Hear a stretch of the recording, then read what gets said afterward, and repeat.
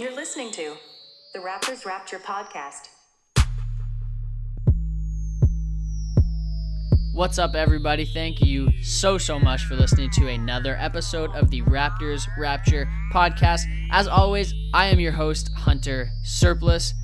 Guess what we're talking today? It's Toronto Raptors. Shocking, right? Today's going to be a fun episode, despite it just being myself talking to you folks out there. We're always going to start off with the news on this show, but after that, second half of the show, I'm going to give you 5 or so predictions, depending on how I'm feeling, 5 or so predictions on how I feel about the rest of the 25 games for this Raptors team. I'm recording this Monday, February 24th. I don't know, late afternoon, I guess that doesn't really matter. So there's 25 games now, but if you listen to this after the Bucks game on Tuesday night, then it might be 24 games, but the predictions are going to hold true. Frankly, it's a good time to be a Raptors fan in the city of Toronto, as they didn't lose to a 42-year-old Zamboni driver this weekend on Hockey Night in Canada like the Toronto Maple Leafs did. The tides are turning, folks. The Raptors were talked about on Trade Center. The Raptors have been victorious in 22 straight months. Yes, I said it. The Raptors are taking over Toronto. I don't know if that's true or not, but it feels like it is, at least with my friends. So that's it from my Leaf slander. So like I said, we're going to start off with a little bit of news here. The Raptors are back on track with a couple wins against the Suns and Pacers after All-Star Weekend, after losing to the Nets, breaking that massive winning streak that we had going on. The win versus the Pacers was the largest point differential in franchise history with 46 points. Matt Thomas had a huge game, which was always fun to see him shooting. I think he was 5 of 7 from 3, played like less than 15 minutes, had a career high 17 points, I think it was. He was unbelievable. That was so fun to watch. Pascal Siakam kind of getting back into the swing of things offensively. I know they aren't playing the best teams, per se, on the defensive end of the floor, with the Suns obviously not being the best, and the Pacers not having Victor Oladipo out there. Regardless, 2 big wins and some impressive performances coming from this team. Look like they're really getting on track here and getting into the swing of things at the right time. Hopefully they're not peaking too early. With those 2 wins, the Raptors, especially that 46-point deficit win, the Raptors now have the second best rating in the NBA according to NBA.com. Basketball Reference is a little bit different. They have them at 3rd behind the Lakers, whereas NBA.com has them tied with the Lakers for 2nd with a 7.1 net rating. Very good. Very good. And they also have the 3rd biggest margin of victory, which is just under the Lakers. The Raps are actually sitting pretty firmly in 2nd place right now, as the Celtics are 2.5 games back from them in 2nd place. So it looks like they're probably going to hang on to that. They do have 25 games left. It's not the hardest thing to make up, but with the way that they're playing, it's going to be tough for the Celtics to do it, no matter how good they're playing, which they are. They're playing really well. They had that really good game against the Lakers on Sunday afternoon-ish. That was a really fun game to watch, fun game to talk about. Twitter was going crazy about that. The refs kind of screwed them over, but it was, regardless, fun game to watch. It's going to be a fun race for the 2nd seed. We do know how important it is. I am going to get to that a little bit later in the show when I talk about my predictions, so I'm going to try to leave it at that, but it does look like they're going to be the 2nd best team. They look like they're the most possessed and poised to take over the Bucks if the Bucks do end up falling in the 2nd or 3rd rounds of the playoffs. It looks like the Raptors probably do have the best chance, but at the same time, they're also coming off a franchise best 15-game winning streak, so you're always going to be a little bit more optimistic when that happens. But there's really good reason, too. They've been playing really good basketball over the past few months. They've been playing basketball all year really well. They're hopefully going to be fully healthy by the time playoff comes. Marc Gasol's still out, but hopefully he comes back by then. He's got 25 games, got a really long time to come back. They're probably going to nurse that and let him get healthy. The Bucks probably are going to get to 70 wins, and that's a pretty crazy thing to say, that they're probably going to get to 70 wins. But the Raptors do look at least like they're going to be a contest for the Bucks, which not a lot of teams can say. And, the 2 teams, like I mentioned right off the top here, the 2 teams are playing on Tuesday night. I don't know if it's going to be a great indication of how the series might go. I know a lot of people get excited about it and say, oh, if the Raptors win, that means the Raptors are going to go to the NBA Finals and are going to go back-to-back. I don't know. I think both coaches and both players are going to be, both teams, rather, not just players, both players. I think both coaches and both teams as a whole are going to play around and try to just throw stuff at the wall to see what sticks, because this is, I don't want to say likely a playoff matchup, but it's very, very, very possible that this could be a playoff matchup.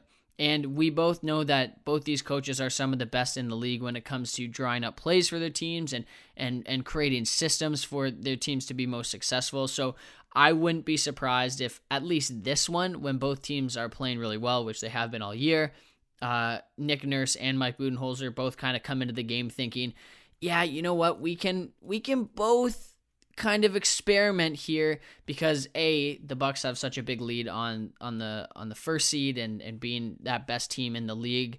I don't think anyone's going to catch them. They're getting up to 70 wins, probably, like I said, at least 67, 68, 69. And the Raptors are, like I said when talking about that second seed, the Raptors are looking like a pretty firm spot there, but Boston could always come in, and it does look like maybe Nick Nurse knows that the long run is a little bit more important, especially because of last season, how that ended up with them actually winning the NBA championships. I don't know if you guys remember that, but that did happen. So probably trying to figure out what is going to work against a Giannis or a Middleton, Bledsoe, and whatever ways to stop those guys the best. I'm sure Nick Nurse is just going to be trying stuff out, and you can say the same thing for Budenholzer. It is going to be a fun game. That doesn't mean it's not going to be a fun game. It doesn't mean it's going to be a game that you shouldn't watch, because it's going to be the two best teams in the East and two of the hottest teams in the league right now going up against each other. All I'm saying is maybe don't look at this as a possible finals or conference finals matchup, and the way that this plays out is going to be exactly how that series plays out. I would say maybe the games further down in the season, the ones that they play, probably are going to be of a note as to what a potential playoff series might look like. Both teams are going to be getting ready and ramping up for the playoffs and trying to get them into the mood and into the game and all that kind of stuff. So it's a tough thing to gauge, because they're not quite in quote unquote load management mode quite yet.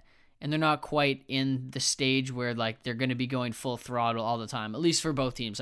We know that the Bucks haven't been playing their guys for more than 30 minutes really all season long.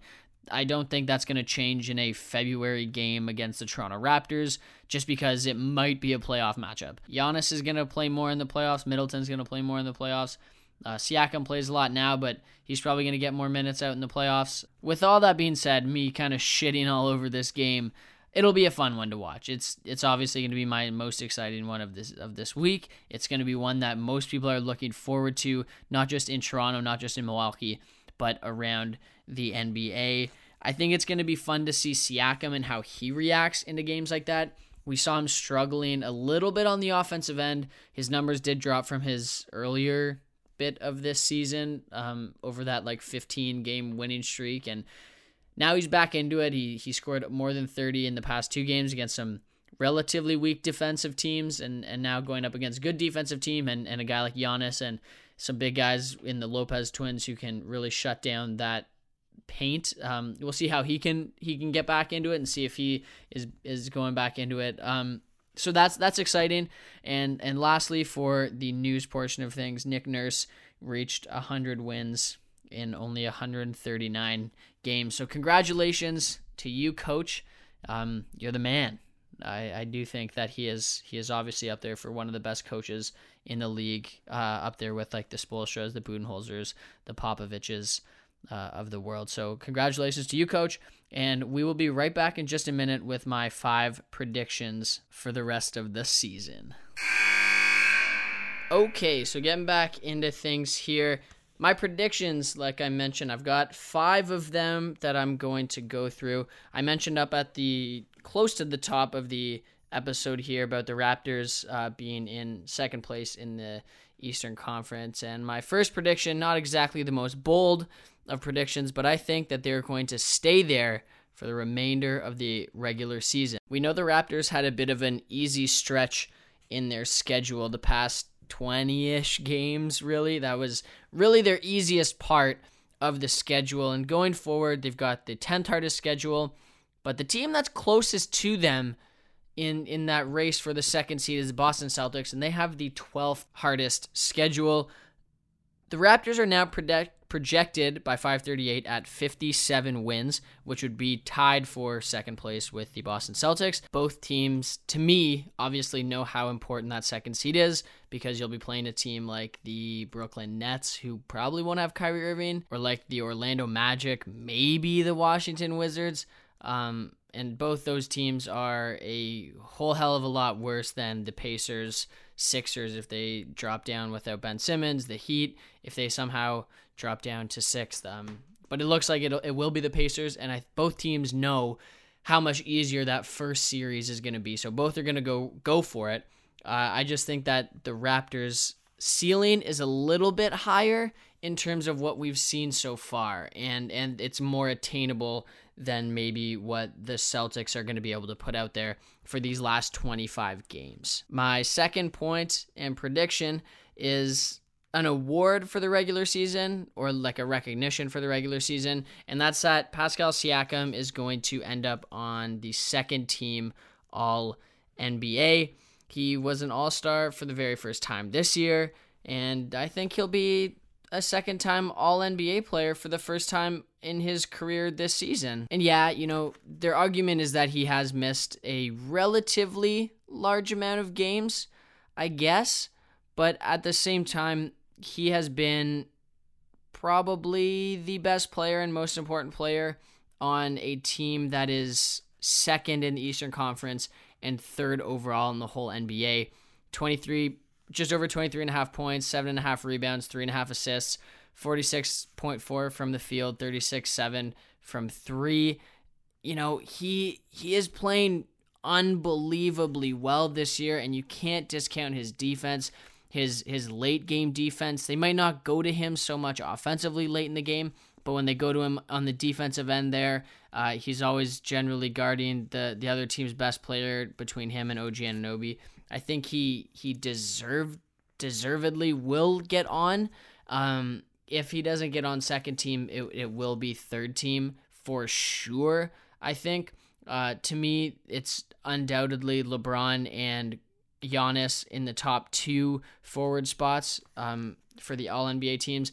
And then, that second team, I think, is pretty much, I don't want to say wide open for him to take, but I think it is almost a guarantee locked up position between him and Kawhi. Maybe you can throw a guy like Jimmy Butler out there. I don't think you can throw out a Brandon Ingram. I don't think Luka's going to be a guard. Bam Adebayo isn't going to get in over Jimmy Butler, and he's even probably a center. I don't think Chris Middleton's going to get the love that maybe he deserves. I don't think he deserves to be up there, and I don't think Jason Tatum is quite there yet. So Pascal Siakam getting the second team All-NBA seems very feasible to me, especially with the amount of time a guy like Paul George has missed this year, who has been playing relatively well, but hasn't played up to the potential that he had, especially since joining a much, much better team in the LA Clippers compared to where he was last year when he was like a top 5, top 3 MVP candidate pretty much throughout the whole season. So that's my second prediction. And moving on to number 3, another award is going to go to Nick Nurse, who's going to win Coach of the Year. To me, he's probably, if not the front runner, he's got to be number 2 behind the Bucks coach Mike Budenholzer, and that's only because it's pretty hard to see a team win 70 games and not have their coach win Coach of the Year. I'm not sure it's ever happened before in the NBA, but at the same time, what Nick Nurse is doing this year with a very depleted roster, with 2 of his top 8 to 7 to 6 guys on the roster last year were basically being replaced by much less talented people, or at least that's what people thought. what he's done shouldn't be discredited or discounted by any stretch of the imagination, because he's been able to put together this team and really put them in the best situations to win, no matter who's on the floor, who's injured, who didn't come back to the team last year. They're really defending their NBA championship like no other team when they're in the scenario that they're in. I don't think any other team really in the NBA would have been able to do this when they're quite obviously best player in the league, or not in the league, sorry, on their team left them after winning a championship. So Nick Nurse has to be either the front runner or just in second there. And to me, I don't think the Bucks are going to win 70 games. I know that it's been going around the league that they've wanted to go for it. They want to be the third team in NBA history to get 70 wins. But I also do think that they can get away with resting their guys, and they're going to look at playing Giannis, if they do even play him in some of these games down the stretch, only 25, 26 minutes to keep him fresh. And then Middleton, obviously they're probably going to try to keep him fresh. Bledsoe, I wouldn't be surprised if we see any of these guys missing time, especially when you look at Giannis and how he's kind of ran away with the MVP award. It wouldn't really make sense for them to aim for that 70 wins unless the Lakers somehow go on like a 15, 16 game winning streak and maybe make it look like they're going to be the ones who are going to have home court advantage in the finals if they do end up getting there. So to me, the Bucks probably play it a little slow, but that shouldn't discount anything from Budenholzer. Also, Budenholzer did win Coach of the Year last year, and I think they'll probably look to Nick Nurse and say, you took this team to the championship last season. You really were a great coach in the playoffs against a guy like Budenholzer. You outcoached Stevens. You outcoached Budenholzer. You outcoached Steve Kerr at times. And it's probably going to be a bit of it's hard to say legacy vote here because it is really his second year on the job. So, there's not much of a quote unquote legacy to be given up to him. It's not like he's been around for so long and has never won it, but he is going to get some respect, and he's well deserved. So I think that he is going to win the Coach of the Year award when those happen. I guess that's after the season. Same with the Pascal Siakam one, but nonetheless, that's how I predict it. My fourth prediction is that Matt Thomas is going to get Patrick McCaw's minutes from here on out. He's only averaging, just over 10 minutes a game. He's shooting over 50% from the field, over 50% from three, and has really just been getting better and better as he's been getting more and more minutes and more opportunity. Coming into the season, everyone just kind of thought that he was this sharpshooter from three that was going to come in from Europe and help this team stretch the floor and be basically like a great value version of Danny Green, who we were going to pay nothing, and he was just going to be there to hit threes, not really play a lot of defense, just run around screens like Steph Curry does and catch and shoot, whatever. But he has really shown much more than that. He's been a relatively decent ball handler when he's on the floor. They obviously don't go to him that much because he usually plays with a Van Fleet or a Kyle Lowry or a Siakam, even a Gasol when Gasol's healthy, who are all probably better than him at, I think it's safe to say, handling the ball in certain situations. And, he's not necessarily looked to play make. He's not really looked to defend the best guy, but what he does in his role and the role that he has is relatively perfect for what we're looking for him. He's only averaging 5 points a game, but that's more than enough for me. And I think going down the stretch and looking at certain matchups when you get to the postseason, if you're gonna have to go up against a team like the Celtics in the second round, or if you're gonna have to go up against a team like the Bucks come the conference finals, you're gonna need guys who can score a lot of points, and you're gonna need guys who can shoot the three ball and stretch the floor for a Siakam or for an Ibaka. To get into the paint where they are both really, really effective and they have really big teams. Matt Thomas is that guy.